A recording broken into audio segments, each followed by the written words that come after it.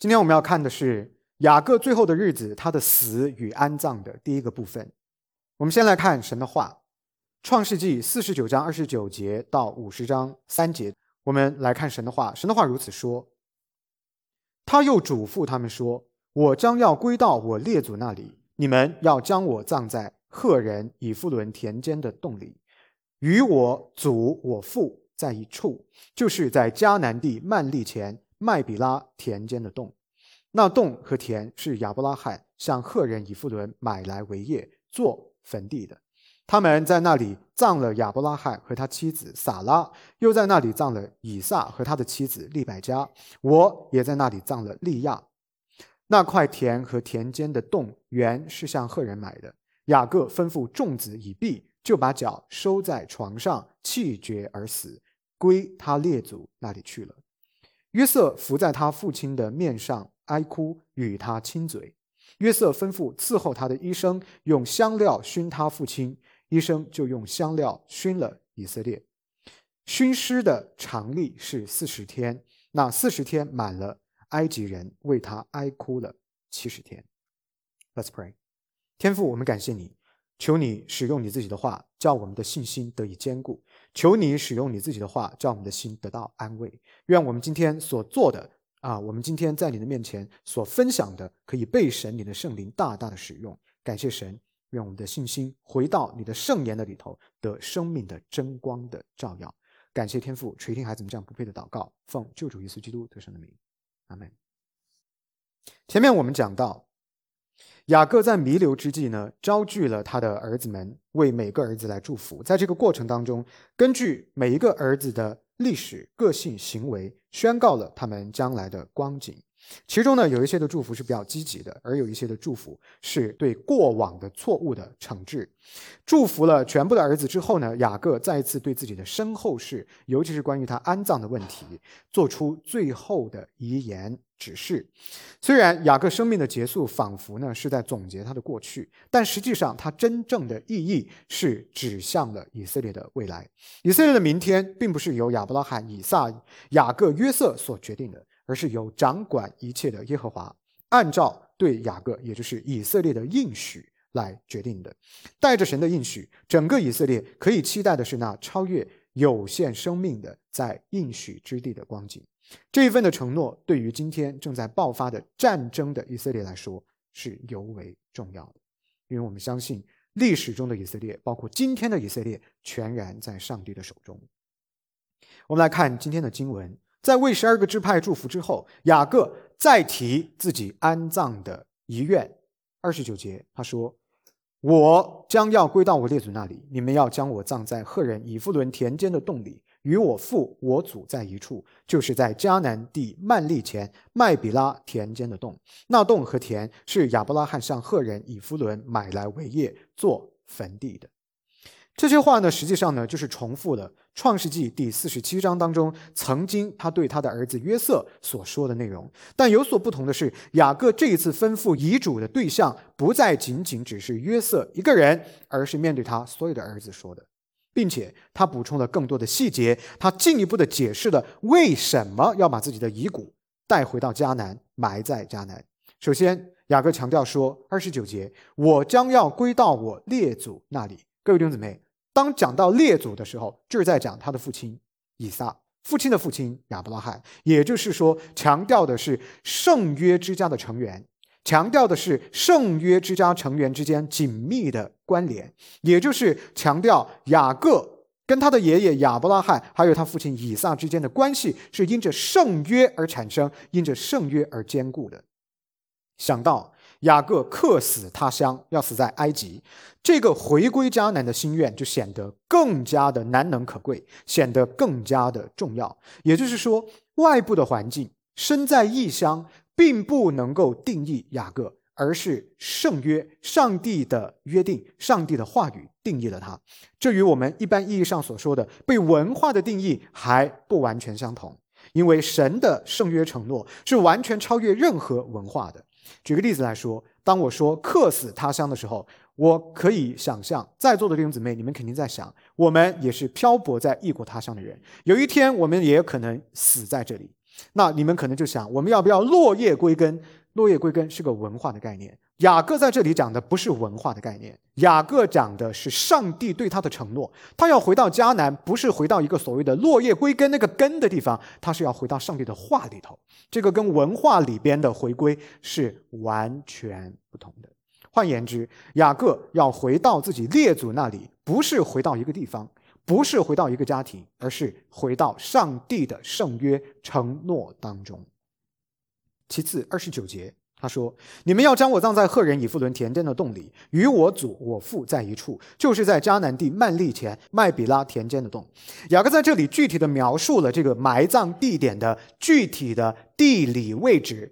这一块位于迦南的麦比拉洞被雅各反反复复的提了好几次，这种反复强调的重点就是这个埋葬地点的重要性。而这个重要性不是今天的经文才第一次说，而是可以追溯到创世纪第23章亚伯拉罕买这块地的时候，以及47章他第一次吩咐他的儿子约瑟说要把我的尸骨带回到麦比拉洞的时候。亚伯拉罕的家族的坟墓位于今天以色列的希伯伦市，这里呢是以色列人跟巴勒斯坦人长期争议的领土之一。今天的希伯伦这个城市分为2个区域，分别叫做 H1 and H2。H1 是由巴勒斯坦权力机构所支配和控制的，而 H2 就包括了亚伯拉罕的坟墓在内的老城，则是由以色列的军方所控制的。希伯伦呢是世界公认的地球上持续有人居住时间最为悠久古老的城市之一。犹太人、基督徒、穆斯林都因为这里的宗教性的价值和它极其的重要性，把这里视为圣地之一。亚伯拉罕的洞穴无疑就是这个宗教价值的核心的表现。目前呢，在亚伯拉罕的坟地上边有一个巨大的建筑物，这个建筑物里边既包含有犹太人的会堂，也包含了穆斯林的清真寺。看似分权鼎立的几大宗教在这里都有自己的生存空间，但实际上这里呢是犹太教跟穆斯林之间宗教分裂和对峙的一个缩影。我们可以完全通过这个坟墓在今天的样子来理解什么是今天我们看到的以色列跟巴勒斯坦之间爆发的争斗，帮助我们来理解今天在发生什么。既然说到了目前这个坟墓所在的地方，也就是希伯伦的紧张的局势，那么我们不妨借由这个机会对巴以冲突的历史还有地缘政治的背景来做一些的了解，拓展我们教会弟兄姊妹们对现实的理解希望我们各位弟兄姊妹们能够更好的结合眼下正在爆发的战争，也帮助我们反向的更好理解圣经，从而来提供大家一个不同的独特的圣经的视角看待今天中东局势的复杂性。巴勒斯坦是一个非常难被定义的国家，很难说它是一个国家，因为它既有自己的土地和人民，也有自己的政权，但又不完全拥有自己的土地、人民和政权，所以很难界定。巴勒斯坦的领土在以色列这个地方一共分为2处，也就是我们经常所说到的以色列南部的加沙地带，以及以色列西东部的西岸。东部的叫做西岸，为什么呢？因为它位于 Jordan River 的西边。西岸的意思就是河岸，哪条河？约旦河。约旦河的西边，所以叫做西岸那么南边的呢叫做加沙。这2个地区都同属巴勒斯坦，但却是由2个不同的政权进行管制的。20世纪90年代的时候，有一个非常著名的奥斯陆协定，成立了以法塔赫党为主要派别的巴勒斯坦权力机构，统一的管理着2个地方，允许他们有一定的自治的权利。然而2006年的时候，伊斯兰的组织哈马斯在巴勒斯坦选举当中大获全胜，从此呢，巴勒斯坦的政治局势发生了巨变，哈马斯跟法塔赫之间关系紧张，最终导致在巴勒斯坦内部爆发了暴力对抗。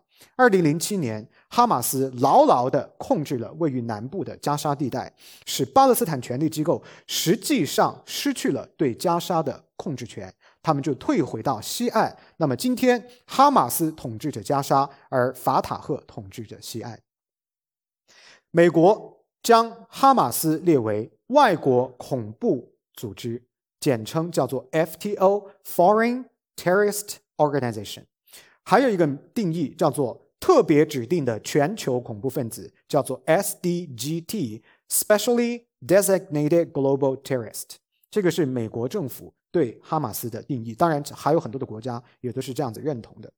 美国政府对哈马斯的定性是源于他们暴力的手段，例如针对以色列平民的自杀式的爆炸袭击等等。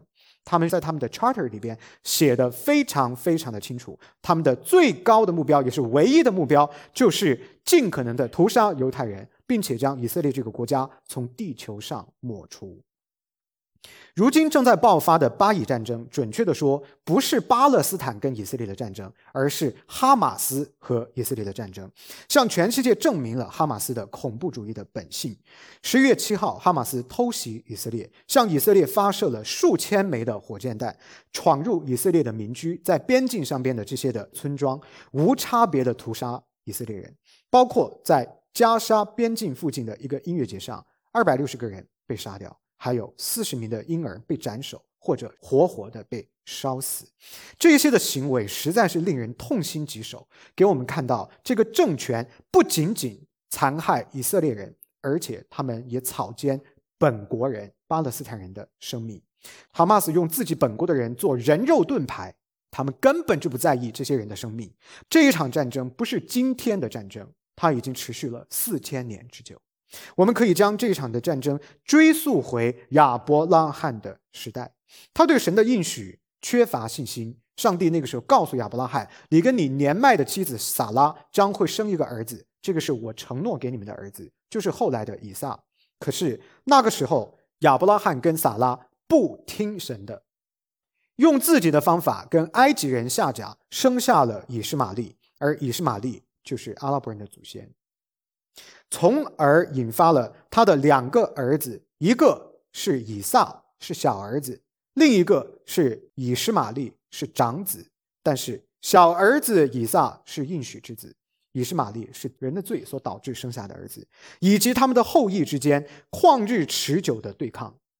反思这一些历史的事件，以及今天世界因为这些事件所造成的影响，各位在座的弟兄姊妹们，基督徒们，我们应当要清醒地认识到，有些错误犯下了，其影响是可以很快被修复的，但是有些错误犯下了，其影响将造成无穷无尽的破坏。亚伯拉罕跟撒拉因为对神的话缺乏信心这件事，生下以实玛利，导致阿拉伯这个民族和今天以色列选民之间的这样一个争斗，实在就是全世界在还他们不信神的账。所以呢，如果我们今天所面临的现实可以被理解为亚伯拉罕跟撒拉所做的错误一个 consequences， 那么基督徒们，在座的各位弟兄姊妹们，这实在是上帝用4000年的历史来提醒我们，一定要学会聆听神的话语，按照他的心意去做事，要主动的追求分辨他的心意，要从过往的行为和决定当中汲取教训，要确保我们做的符合神的心意。我们很多今天的悲惨都是由我们过去的愚拙的错误所导致的，你有没有在汲取这些教训？你是不是还在继续犯同样的错误？那这说明什么呢？说明你还没有学会，你还将面临到更严重的后果。为什么一定要走到那一步呢？千万不要，一定要有智慧的心。我们从大的格局出发，来到我们个体的生命上，道理都是一样的，要汲取教训。请大家一定切切的纪念以色列，为无辜的双方的人都要祷告，更加的要为以色列上帝的选民来献上我们的代祷。接着往下看，雅各在第30节的第2句到32节当中补充了他为什么要求要埋在迦南。请大家看这一段话，30节的第2段，那洞和田是亚伯拉罕向赫人以弗伦买来为业做坟地的，他们在那里葬了亚伯拉罕和他妻子撒拉，又在那里葬了以撒和他的妻子利百加，我也在那里葬了利亚。那块田和田间的洞原是向赫人买的。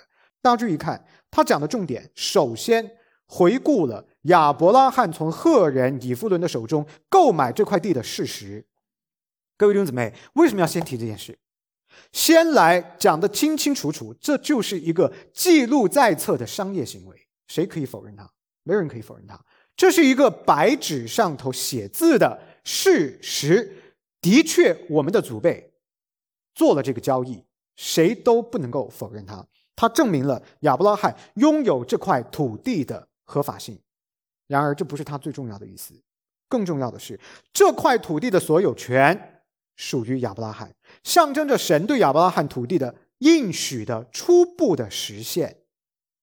这正是神不断的对以撒还有雅各重申的圣约承诺。什么意思呢？亚伯拉罕被上帝呼召出来要进入迦南地，这块地整个都是给他的，而买下这一块土地做他家族的坟墓，是不是就是这个 ownership 的开始，所有权的开始？从这儿开始，亚伯拉罕拥有这块地，帮助我们理解今天的战争。穆斯林为什么说这块地也是他们的呢？因为亚伯拉罕也是他们的祖先，以实玛利是他们的祖先，亚伯拉罕是以实玛利的父亲，当然他们的祖先也就是亚伯拉罕。然而他们知其然不知其所以然，没有看到第二条线索，那就是圣约承诺有一条清晰的走向，不是按照以实玛利的这条线走的，而是按照应许之子以撒这条线走的。这条线是去到阿拉伯人吗？这条线是去到巴勒斯坦人吗？不是，这条线去到的是以撒、雅各、约瑟12个支派，是谁？以色列。感谢神啊，我们花了1年的时间来讲第二个部分的创世纪，今天你就看到了一个最为鲜活的运用。你学的这些东西干嘛的？帮助你观察世界，帮助你过一个健康的基督徒的生活，帮助你清楚的思考，你知道你应该怎么来读解今天在你眼下正在开展的事实。从这个角度来看，如果亚伯拉罕拥有了这块土地，以色列当然就拥有了这块土地。为什么说这块土地属于以色列，不是属于巴勒斯坦的？因为整个圣约承诺就不是走的以实玛利的路线。这个背后实际要回答的问题是神的主权。凭什么耶和华说要给谁就要给谁？凭什么说耶和华说以撒是应许之子，那么长子以实玛利就不在整个计划当中？凭什么？凭的就是耶和华神的至高主权，凭的就是他是神。而这一番话对于穆斯林来说有用吗？没有用。为什么没有用？因为他们相信的是另外一个假神。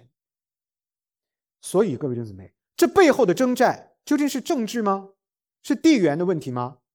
是经济问题吗？是宗教问题吗？最根底里是谁是上帝的问题，是神学的问题。我们教会的弟兄姊妹，你到这个教会来，你只做一件事，好好学习，把上帝是谁搞清楚。这件事情你搞不清楚，你做任何的事情都没有用。所以呢，这就是为什么我们强调你一定要认识神的原因。如果你不认识神，所有你眼下发生的这些事情都是没有答案的，你是晕的，你的眼睛里不会闪烁智慧的光。对于穆斯林来说，他们当然不屑一顾，因为他们的神是真主阿拉。而对于世界不信的人来说，他们连回答这个问题的角度都没有，因为他们连神的概念都没有。所以他们只能从什么角度回答呢？政治角度回答，经济角度回答，历史角度回答。而当你谈历史的时候，你怎么可以把神切割掉呢？你要谈历史，你不追溯到以实玛利吗？你不追溯到以撒吗？你如果追溯到了以撒，你不到亚伯拉罕吗？你到了亚伯拉罕，你不讲神吗？所以对于世界不信的人来说，这些问题都是无解的。当你面对漫天飞的各种学说、各种角度、各种解读的时候，你作为一个基督的门徒，你站什么角度？你怎么看？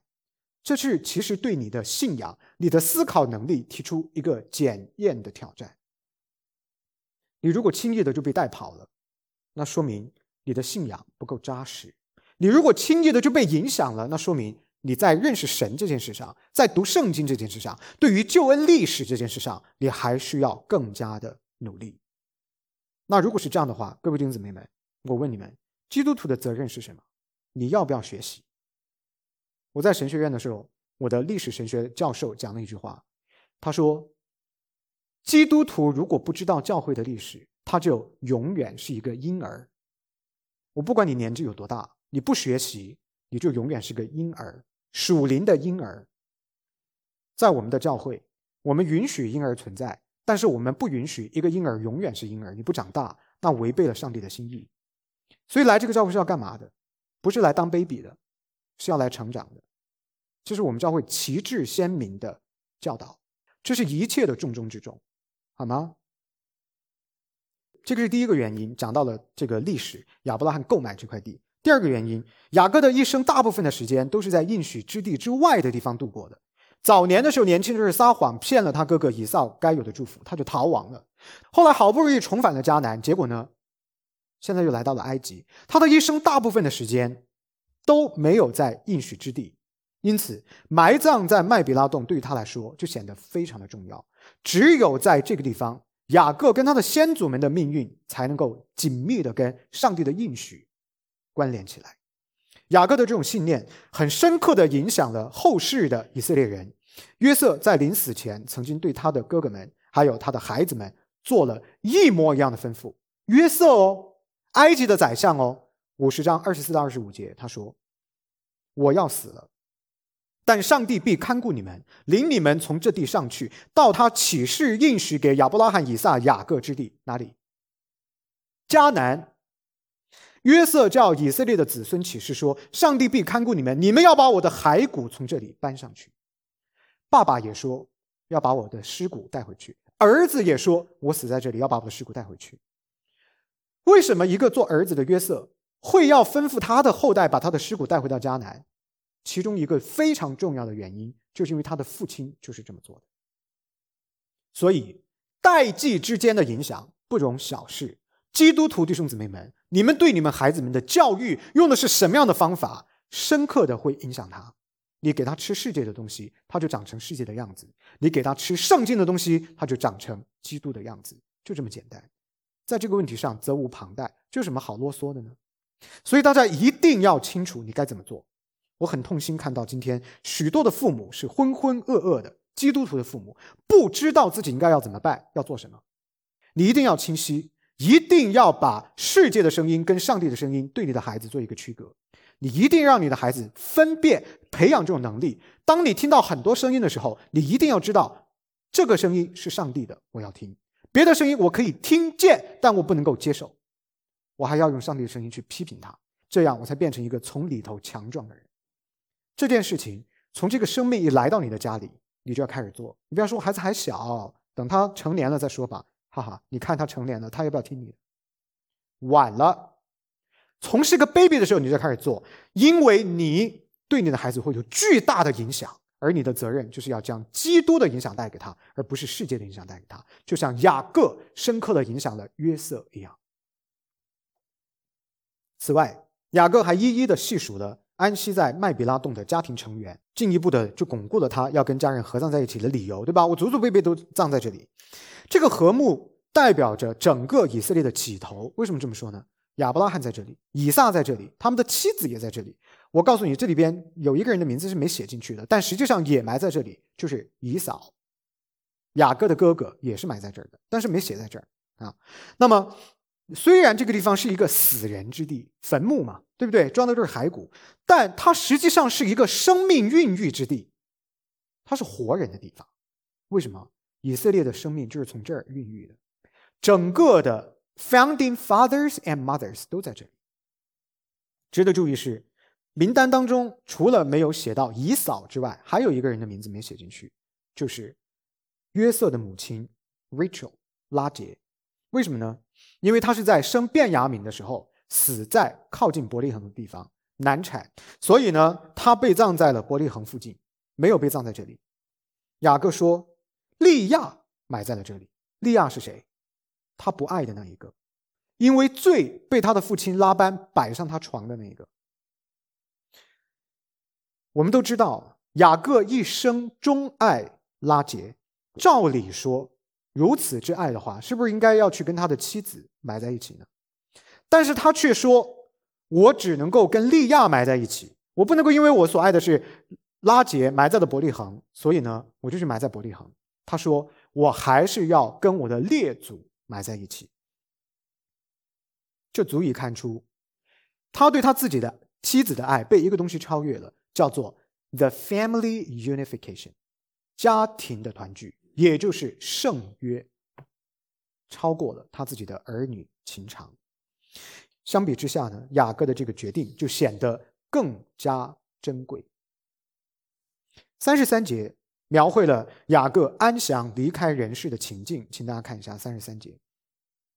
雅各吩咐众子以毕，就把脚收在床上，气绝而死，归到他列祖那里去了。各位，这一段简单的描述，它的内涵跟它的象征意义不容小觑。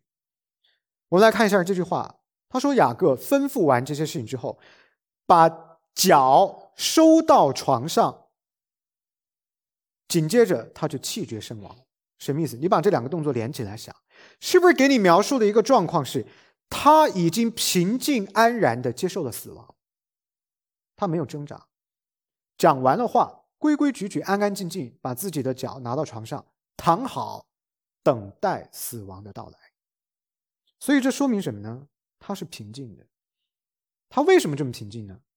因为他知道他去哪里。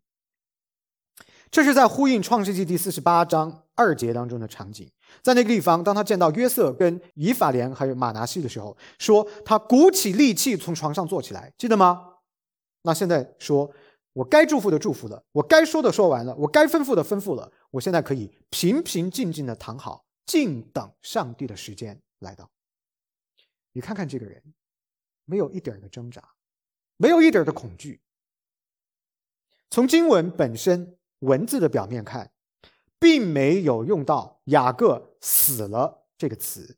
注意，中文版的圣经是不一样的，中文版用到了死了这个字，叫气绝而死，但是英文版没有用死这个字，英文版说的是 breathed his last and was gathered to his people， 直接翻译过来是咽了气，呼吸了最后一口气，归到他列祖那里去了。各位弟兄姊妹，这个说法是非常意味深长的。为什么圣经当中不用死这个字？根据神学家 K.A. Matthews 的注解，他说避免使用死这个字，是为了要强调雅各对于 the coming life 后面死亡之后要发生的事情充满了盼望、平安和等候的心。这是什么意思呢？这是在告诉我们基督徒应该根据圣经建立的生命观。什么是死亡？如何接受死亡？如何看待死亡？我们做基督徒的应该如新约圣经哥林多前书15章20节、帖撒罗尼迦前书第4章13节等等经文里边所说的，不是死了，而是睡了。暗示基督徒的死亡根本就不是终点，而是一种睡眠的状态，是复活前的一种临时的状态，有一种未完待续的感觉在当中。这是我们基督徒应该要建立的生命观。那我现在要问你们喽，你们是这样看死亡的吗？我以前不是这么看的，但现在我这样看。那它会有两个作用。第一个，对于我们已经信主的家人、亲人，我们所爱的人，不一定非得是家人啊，包括弟兄姊妹，我们所爱的，你就要知道那个不是诀别，只是暂时的分离。第二一个作用就是告诉你，那些还没有信的你所爱的人，你将来永远见不到他们，所以你现在得要加紧时间传福音给他们。所以这是对我们的一个鼓励，是正向的，带给我们盼望，也刺激我们，鼓励我们加紧时间传扬福音。然后呢，这里说他睡了，然后归到他列祖那里去了。这句话实在是要给我们很大的安慰，因为他传递的是一种团聚的感觉，是不是这样？归到他的列祖那里去了，就是 gathered to his family members， 好像是去跟他们再见面，暗示着我们基督徒死亡其实就是跟逝去的亲人重聚。这是个美好的事还是个悲伤的事？美好的。这种观点与暗淡悲惨的终结的生命观应该形成鲜明的对比，是更加符合基督徒对永生和复活启示的生命的观念。这是我们应该要接受的观念。早期教父，希腊语翻译过来叫金口 golden mouth， 金口，他指出基督徒对死亡独有的一个态度，强调因为神的恩典承诺了复活，所以死亡不是终点，而是从一个生命阶段到下一个生命阶段的过渡。所以呢，以后我死了，请大家不要流泪啊！我死的时候呢，请大家欢送我归天，然后我等着见你们了。等着跟你们一起再敬拜啊，或者先我而去的，等着我来加入你们啊，这是个好事啊，美好的事情。接着往下，面对父亲离去，约瑟的悲痛无以言表，他的反应呢，借着50章1节当中的3个动词被记录下来。第一个是伏在他父亲的面上哀哭，与他亲嘴。第一个是伏，第二个是哀哭，第三个是亲嘴。这3个动作可以刻画出约瑟的心痛。但是可以确定的是，神呢曾经在创世纪46章第4节当中的应许，在约瑟的这个动作当中呢就得以实现了。什么是一个应许呢？创世纪46章4节说，约瑟必给你送终，这是上帝曾经给雅各讲的。实现了吗？实现了。 Amazing friends, amazing。 上帝所有讲的话，哪怕是一个人的送终这么小的事情，也是严丝合缝实现的。那大的事情，人类的整个的历史也绝对不会失落的。第2节，50章的2节，约瑟吩咐伺候他的医生用香料熏他的父亲，医生就用香料熏了以色列。熏尸的常例是40天，40天满了，埃及人为他哀哭了70天。各位，这里讲用香料熏他的父亲，翻译的非常的优美，实际上就是制作木乃伊的意思，对尸体进行防腐的处理。这种制作木乃伊的习俗，我不用说你们都知道，这不就是埃及的习俗吗？对不对？希伯来人是没有这种传统的。历史上，埃及的木乃伊制作与他们相信未来的世界，也就是他们的埃及的宗教信仰，是密切相关的。如果以这个为背景的话呢，约瑟在这个地方要为自己的父亲雅各的尸体做防腐的处理，就似乎有一点令人难以理解。尤其是在雅各临死前所做的一切的事情，都是有意无意的强调约瑟啊，约瑟，还有你的后人们，不能够忘记我们是希伯来人的身份，不能够忘记我们是圣约子民的身份。那如果在这个前提之下，你还要去制作木乃伊，还要去用一个埃及的习俗，是不是直接的就立刻的就违背了自己父亲的吩咐呢？有一些人以此作为约瑟被埃及文化同化的证据，认为他忘记了希伯来人的传统。事实上并非如此，各位弟兄姊妹。首先我们要说，埃及制作木乃伊本质上是宗教性的行为，宗教性的，因为留存着身体等着将来的复活。他们相信阿努比斯祭司亲自的制作人的木乃伊。谁是这个阿努比斯呢？就是你们在埃及的壁画里边常常看到的那个狼的头人身体的神，这个就是阿努比斯。所以呢，严格意义上头来说，制作木乃伊本来就是跟宗教信仰相关的。然而你们注意看，经文里边告诉我们，约瑟请来处理他父亲的是祭司吗？不是，是医生。就这么一个细微的差别，就说明很多的问题。不让祭司参与这个过程，很有可能就是反映出约瑟是有意的要将对他父亲雅各的身体进行防腐处理，跟典型的埃及的木乃伊制作的宗教化的本性做区别。为什么要制作木乃伊呢？是为了方便运输嘛？那要运回迦南去，对不对？我总不可能运一个臭烘烘的尸体回去嘛，对吗？所以他请来的是医生，而不是祭司。再有，除了方便运输之外，还有一层重要的意思，就是表达对他父亲的敬重。从本质上来说，此时的约瑟呢，拥有双重的身份，他既是希伯来人，又是埃及的高官，两种身份集于一身，使得他在尝试要尊重他父亲遗愿的前提之下，要在2个角色当中有效转换。我是高官，我可以有这个权利，我就要用我的权柄来尊重我的父亲，使他享有这样子的一个特权。那当然也就是为了要运输他的尸体方便。除了这些之外呢，经文还提到防腐的过程需要40天。之后呢，说埃及官方还给了他70天的悼念。这个70天不应该是单独于40天的，也就是说全程只有70天，是包含了40天的，不是110天。这个表明啊，这额外的30天呢，是用在了悼念雅各各种的纪念活动上边。说的直白一点，雅各这一位我们埃及的朋友是被我们埃及风光大葬的，就这么一个意思。值得注意的是，处理尸体本来是不需要40天的，为什么花了这么长的时间呢？就是因为要从事各种的悼念的活动而导致的。创世纪第46章27节，还有出埃及记第1章5节当中记载了雅各前往埃及的家庭成员去了多少人呢？70个。悼念他的数字天数跟去往埃及的人数的数字正好是一致的。这个呢也帮助我们来解释为什么处理尸体的时间这么长，其实也是跟他悼念活动的规模之大，家庭成员的数目之多是有关系的。应该说，无论是对遗体的防腐处理，还是风光厚葬，无不强调了雅各跟约瑟在埃及所受到的尊重，也侧面说明了那个时候两族的关系是比较好的。所以整个以色列人在埃及待了430年，只有30年的关系是健康的，另外的400年都是压榨捆锁为奴的。神学家 K.A. Matthews 在 The New American Commentary 这本书当中指出，精心的葬礼跟延长的悼念周期凸显的是埃及人对雅各的尊重，这主要是因为约瑟在埃及的地位跟影响力所致。这种尊重不仅仅是对雅各个人的尊重，也反映着当时埃及跟希伯来人的整体的关系，还有埃及人对希伯来人的整体的看法。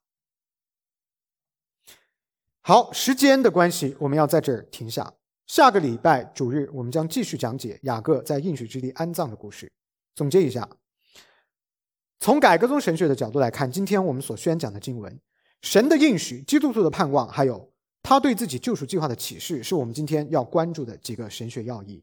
第一点，雅各要埋葬在迦南，直接回应的是亚伯拉罕之约、圣约。这句提醒我们不要忘记了上帝的话，即便是人在死了之后，雅各也要抓紧神的话，紧抓他的应许不放。这个应许不仅仅是关于土地的，也是关于神子民的属灵的遗产的。所以对于我们在座的各位弟兄姊妹们来说，意味着什么呢？这意味着要信靠神的应许，要相信他的话。雅各即便在死之后都要抓神的话，那我们今天活着的基督徒，你凭什么不紧抓神的话？尤其处在怀疑、惊恐、不确定的时刻，尤其在经历到巨大的困难、挑战、挫折的时刻，我们最容易忘记神的话。然而就是这些时刻，反而是最该抓住神话语的时刻，因为他的话就是我们灵魂的锚，他的应许永不失落。同时有意的提醒我们，在我们不同的环境、不同的结构当中，比如说家庭，比如说教会，我们都要来建立符合圣经的传统，要借着敬拜的文化提醒我们当代的基督徒，我们是谁，我们应该怎么样来跟从上帝。在家庭里边要定期的分享对神的见证，对子女要有定期和固定的教导。在教会里边更不用说了，来这儿就是来彼此的提醒以及敬拜神的。所以呢，我们应当要养成这种习惯，要接受来自弟兄姊妹还有牧者的善意的提醒。我们在新约当中可以听到这样的话，叫用爱心说真理。我告诉你，忠言逆耳，提醒你的时候你都是不舒服的，可以理解，人性嘛，就那么点事儿。但是不要只看当下，要看长远。提醒到你的时候你不舒服，但是长远对你是不是有益处呢？这是你真正要思考的。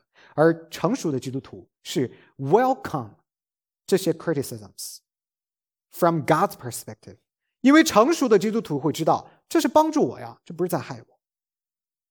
第三，要委身，委身于圣约的群体，也就是委身于一个具体的教会，对于属灵生命的成长是非常非常的重要的。一个适合你的教会，可以分享神的话，庆祝神的恩典，相互的鼓励，相互的批评，相互的启发，相互的提醒，以达成我们时刻要来记得神恩典的效用。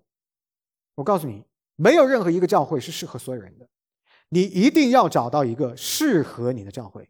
你如果认同我们的观点，你认同学习是重要的，认识神是重要的，那么你就好好的在这里学习，就是一个适合你的教会。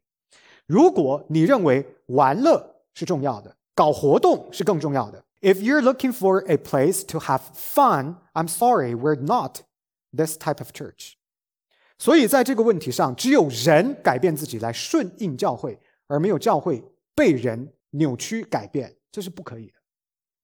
那作为牧师，很多时候呢，你们都会以为这是我的立场，这不是我的立场，这是圣经的立场。我的工作无非就是站定这个立场，我不能够随波逐流。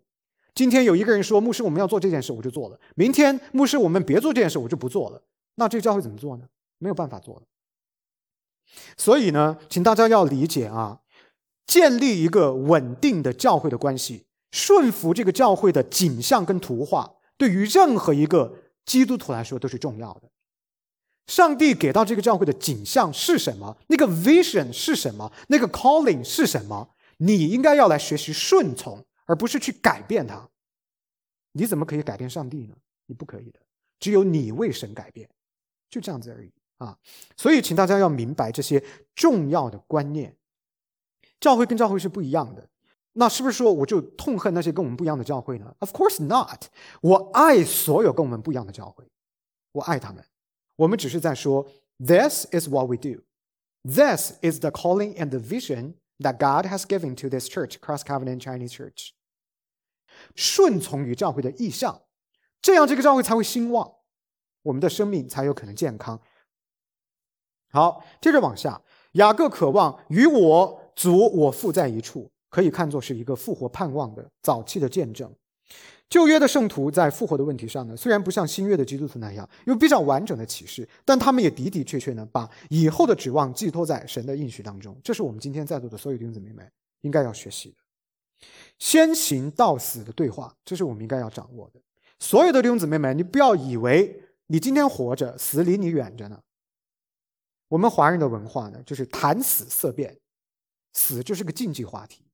但基督徒应该要释放出来，你应该要清楚的知道你是向死而生的，你应该要先行到死，要坦然的面对死亡，而且要多多的善用这些机会，不光自己要思考，你还要教你的孩子，要跟你的家人去思考，怎么样跟我们身旁的人来分享死亡以及之后的复活的盼望。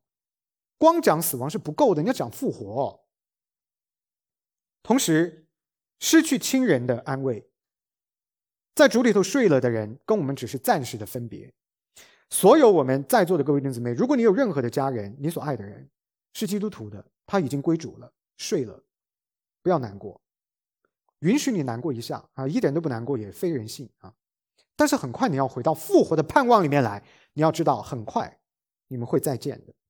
所以呢，这也从侧面提醒我们，传福音极其迫切。你如果爱一个人，就要给他最好的，就是耶稣。这是我们基督徒爱人的方式。还有一个提醒，就是要以永恒的心去生活。你要知道你会死，但你会复活，复活迎来的就是永生。所以不要短视，不要总是关注那些芝麻绿豆大的事情，宽广一点，长远一点，透过短暂看见永恒，你的生命会熠熠生辉。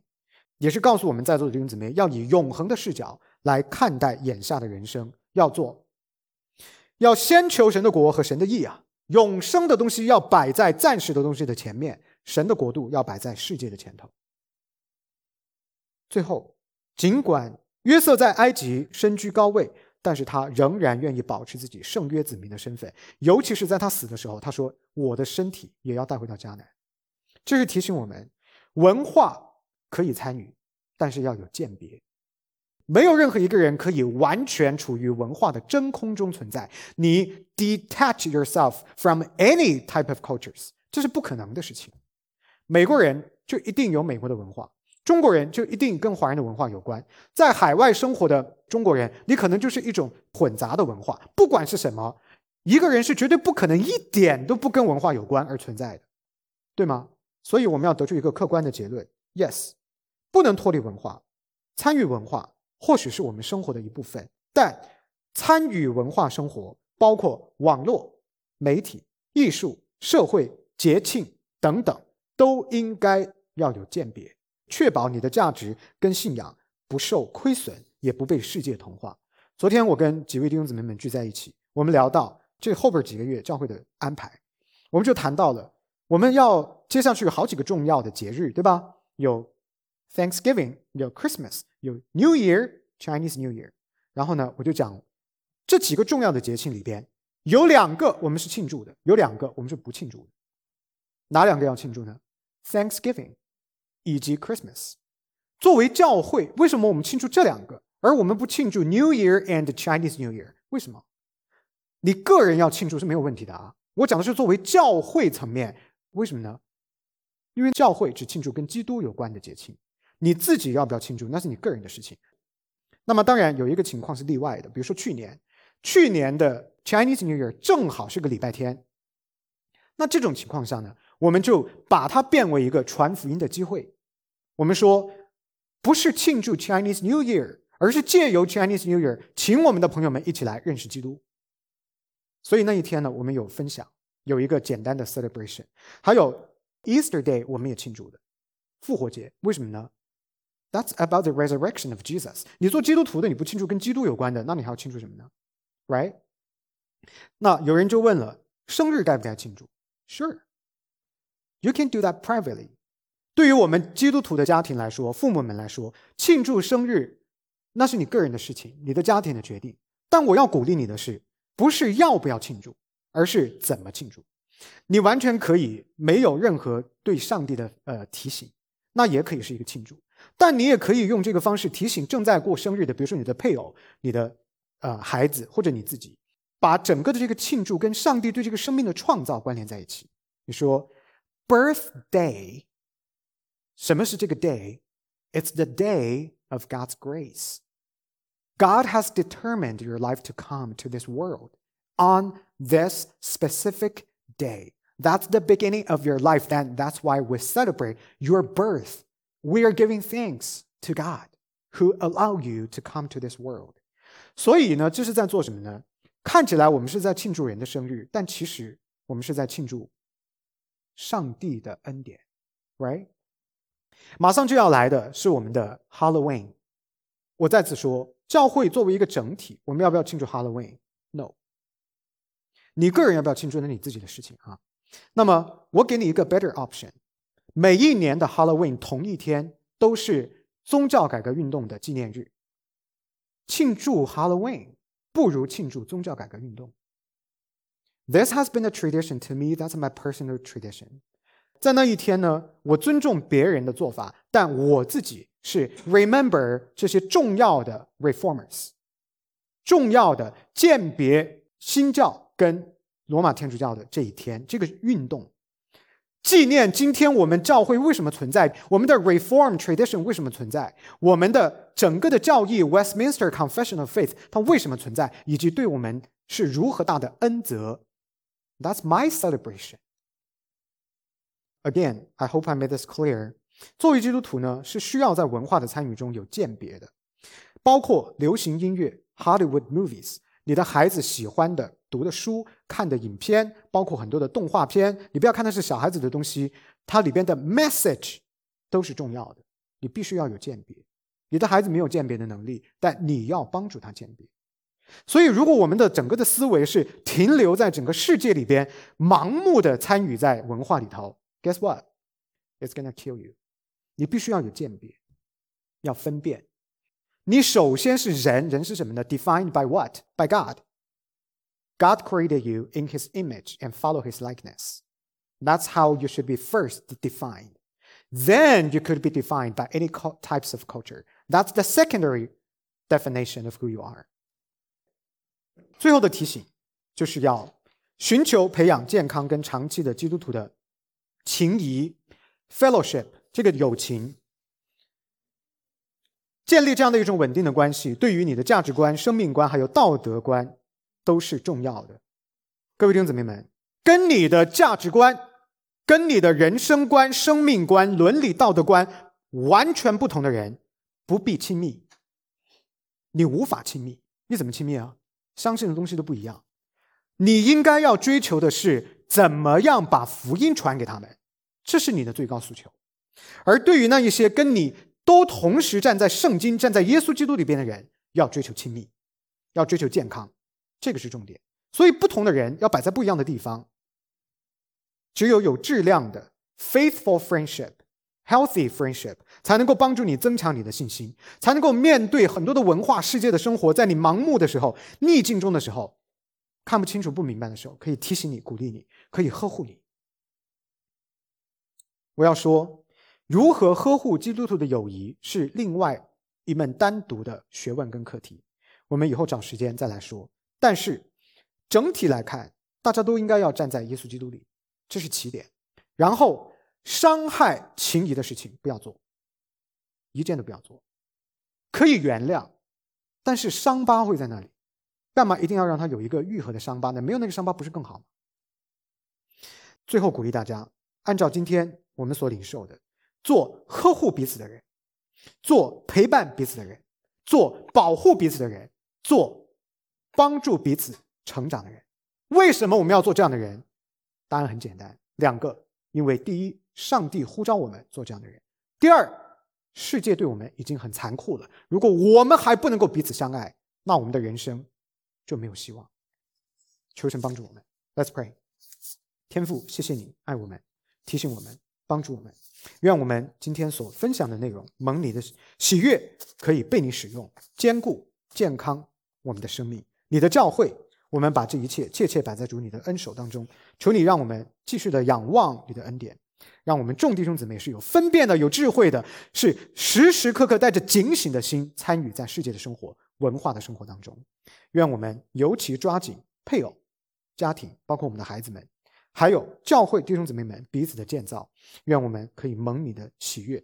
感谢神，求你帮助我们。我们的祷告祈求不配，都是奉主耶稣基督得胜的名。阿们。